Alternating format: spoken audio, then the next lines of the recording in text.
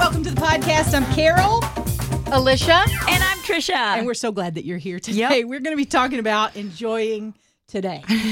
And as many days as my coworkers will probably support me in this, I have just given them something to giggle about all day long. Yep. Yes. You're good for that. I'm the biggest We idiot love that ever Carol. lived. No, Carol, not true. No, it's just we But can she see is ourselves funny. in you. Okay, so I have to tell you what I did.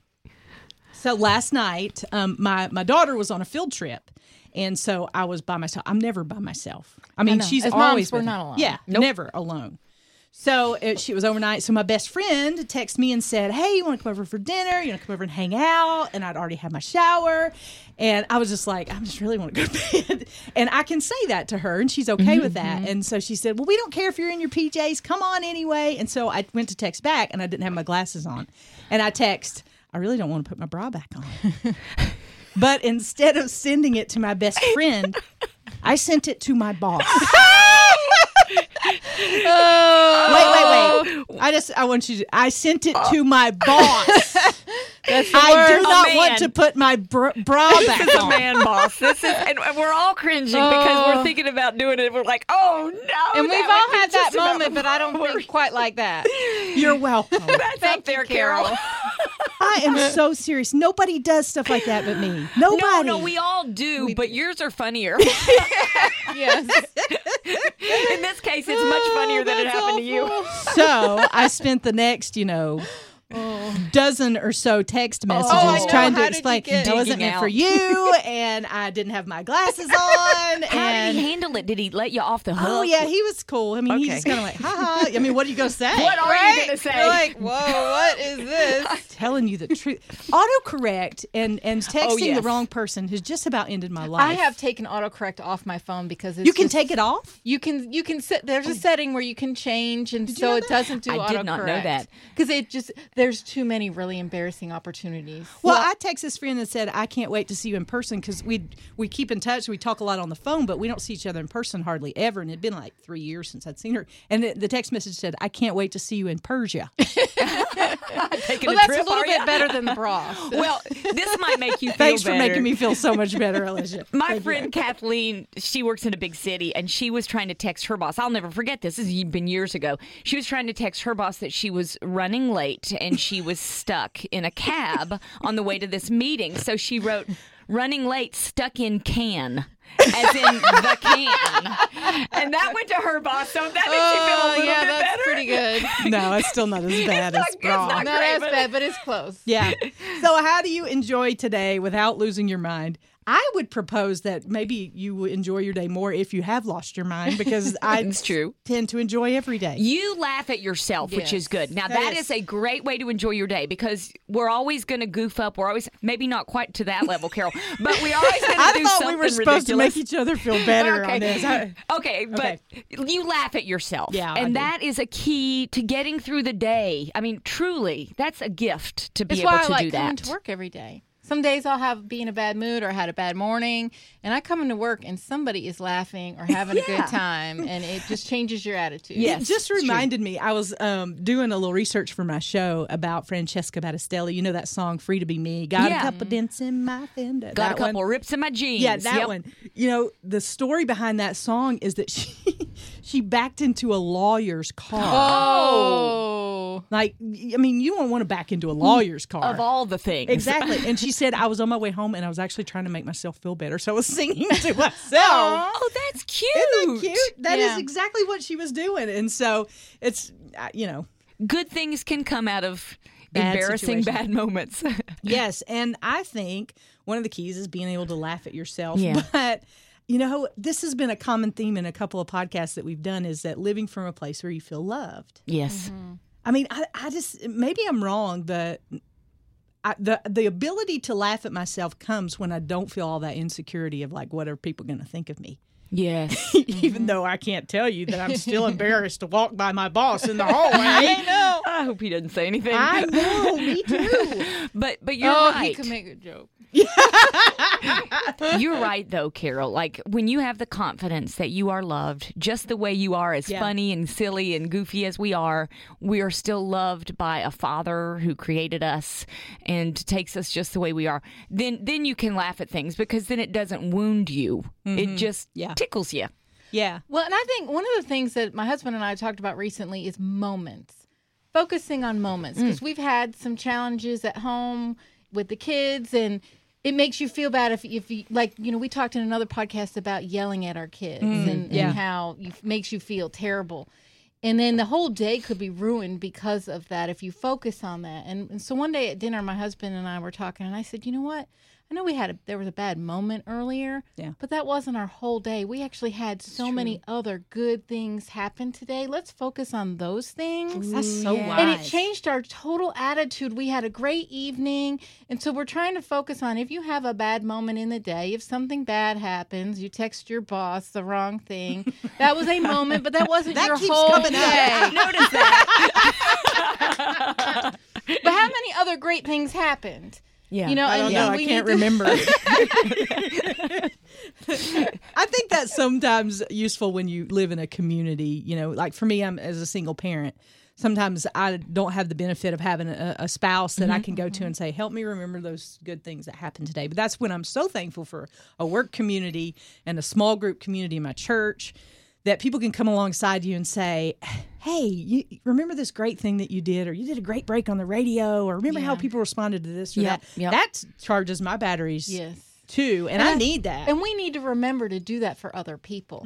I think we need that ourselves. We need to fill our bucket with those things and remember them, but we need to remember to say something to someone else and encourage them if we see something. And I think we forget that a lot. Yeah. We forget that a lot. And we forget to do it to ourselves. We need to practice. You're not going to go there.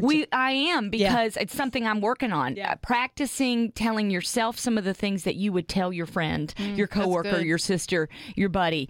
You know, we are so much. I will say, so much kinder to other people than I am to myself. So what does that look like? How do you do that? Well, I think you reflect back on the good stuff, and you take a moment and really, thank God for those moments, and really experience those moments. And if someone does encourage you, or if something strikes a good memory, let's say you see a picture of something that reminds you of something good that happened, go ahead and live in that moment for a second. Yeah. Go ahead and accept it. We have something on the morning show. We laugh if somebody says something encouraging to us. We say, let's rub that in like lotion. Yeah. Oh, that's great. Isn't that a good image? I love that. Take a second and rub in whatever that experience I love is. That. Yeah. One of the things I do is I keep a gratitude journal. Oh, yeah. I don't do it enough. I think that's the lesson here for me listening to you, is that, and even there have been some days that have been really, really hard or challenging, and I'm down and I'm like, I don't feel like filling that out. Those are the best days to fill it out. Because if I write down 5 things that I'm grateful for, something that I did or someone said to me, and then what I have been doing also is looking back at some of the previous entries, and it's just a great reminder and something to make you kind of lift you up and make you feel good. That'll strengthen your faith, too. I think, for me, this is just for me, but I get in trouble when I get inside my own head. I tend to be a creative personality, so I can make things 10 times worse in my head than they actually are. But I think one of the things that's helped me is I've started when I start that whole negative self-talk thing. Oh, yeah. I've had to stop and say, would you say this to Trisha? Would you say that to Alicia? That's great. Would you say that to, your friend? Would you say that to somebody in your small group at church? Would you? And that kind of, jolts me into, I'd never say that to The answer anybody. is no. Yeah. Absolutely And if every you wouldn't time. say it to them, then don't say it to yourself. Are there places you can improve? Are there corrective things you can do? Absolutely. But one of the most important things is to say, stop yourself. But that's my problem. I can't stop myself because I'm like, I text that. I'm an idiot. Yeah.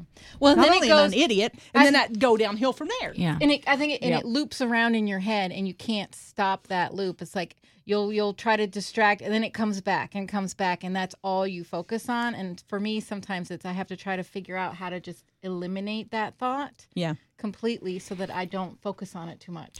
I have learned that I cannot stop a train of thought. I can replace my thoughts with a different thought. That's good. Instead of trying to backtrack or pull myself up in some way, I replace it with something that I know to be true. And again, we talked about this in and it's so true, that God loves us. And that if you feel like nobody loves me, I'm messing up so bad that I'm just a total disaster. No, that's not true. Here's something to replace that thought with. No, God loves me, and He's with me, and He cares about me. Or replace it with a different thought. But you can't extract sometimes as easy as you can replace with something else. One of the things that helped me to do that, I think it was a Beth Moore Bible study, but I'm not sure. They taught you to take a piece of paper and fold it in half. And so you have two columns, okay? On one side, write down everything you know to be true about your problem, how you're feeling, all the situations, all the nastiness on one side. And then on the other side, to write everything that you know to be true about God. And I'm a writer. I have to think, when I process it out on paper, it does something in my brain and it gets in there. Yeah. But when I have to write down the promises of God that counteract the things that I'm thinking and feeling, that's the place where I can replace that. Yes. And really, I call it telling myself the truth. Because if you came to me and said, here, I'm struggling with this situation or this problem, my response would be the correct response and what God's word says and all those things. But I can't tell myself that. So if I have an exercise that I can go through, that sometimes helps me process through the truth that I need to be internalizing in my own struggle. I think love that. Writing down things like that, like writing down all your negative thoughts, is therapeutic in a way where that's a way. That's another way I kind of get it out of my system. So my journal, my regular journal, is much bigger than my gratitude journal, which it should be the opposite way. But it's just a way that I kind of process that in the morning. And I love that idea of you get the negative thoughts down, but then put all the positive thoughts that you know are true from God, or would be a great way to focus on that. Yeah. Another thing that I find, I don't know if you guys think this is a struggle too, but mine is slowing down. You were talking about living moments. And sometimes I think, and I don't want to scream that, cell phones are the devil and all that. I'm not on a witch hunt about cell phones. But I do think that technology replaces those times where we can reflect and think and not play Candy Crush. When you're sitting waiting on your kid at, dance practice for us, I'm sitting in the car. What do? I turn to I look on Facebook. I do all those things, but I don't allow myself any breathing room in my schedule.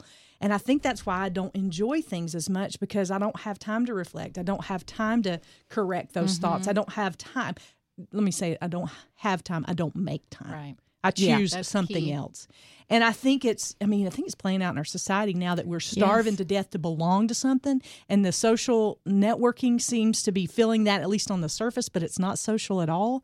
So we just need more and more and more and more and more and more. Yes. And we're just starving to death for true time and interaction. And that interaction with God too. Wow. And the image and the analogy that you're using of starving is really powerful. I used to work in the weight maintenance field, and we always talked about don't rush through your food. Don't be distracted when you're eating, because you're going to eat too much. You don't taste the food. If you're watching TV and you're eating chips, what happens? Next thing you know, what happened to that bag of chips? It's mindless, and you don't even know that you did it. Yeah. Or if you're exactly right. So you got to slow down. But boy, that is so true in life as well. You're not going to taste the moments unless you stop and you live in the moment. Take a breath and be present in that moment. It just makes so much sense. That's a new way of thinking about it. Yeah, absolutely. We went on a hike on our spring break just to a local park here, and we were hiking up into the woods, and we were with a friend and her daughter, and she stopped and went, "Oh, I got to have a picture of this." And I was like, what is she taking a picture of? I was looking around. I was walking so fast on the trail. I had walked by this beautiful patch of flowers, and she had stopped to take the picture. And God kind of stopped me in my tracks there and went, "You are rushing through life and missing some of the gifts I give you along the way. And would you just stop and take a breath?" And that was I'm taking a breath right now. Yeah, that was a big day for me, because I realized that I was living life at a pace that was not honoring to God. I think we replace productivity. We think we're productive if we're busier, but that's not necessarily the case. We just clutter up our lives more. Well, and I think there's kind of like a, it's almost like you have a trophy if you're busy. Yeah. Especially as a mom. It's like, Look how well, much I'm I got busy. done. I'm Yeah. busier than you, Trisha. You don't have as much going on as I do. Yeah. And I don't like how that has gotten to society. That and we are so busy. We just there's sporting events and school events and like Travel ball and yes, it's Yeah. it's endless. It's endless, and we're trying to pack so much in, and we don't want our kids to miss out on things, and we don't want our family to not have this experience. And how do we stop that? And if you don't do as much, then you get asked, well, oh, isn't your child doing a sport right now? Well, Yeah. You mean you don't play an instrument? Well, I tell you, girls, and if you haven't read this, I would highly recommend it. Bonnie Gray wrote a book a couple of years ago called Finding Spiritual White Space.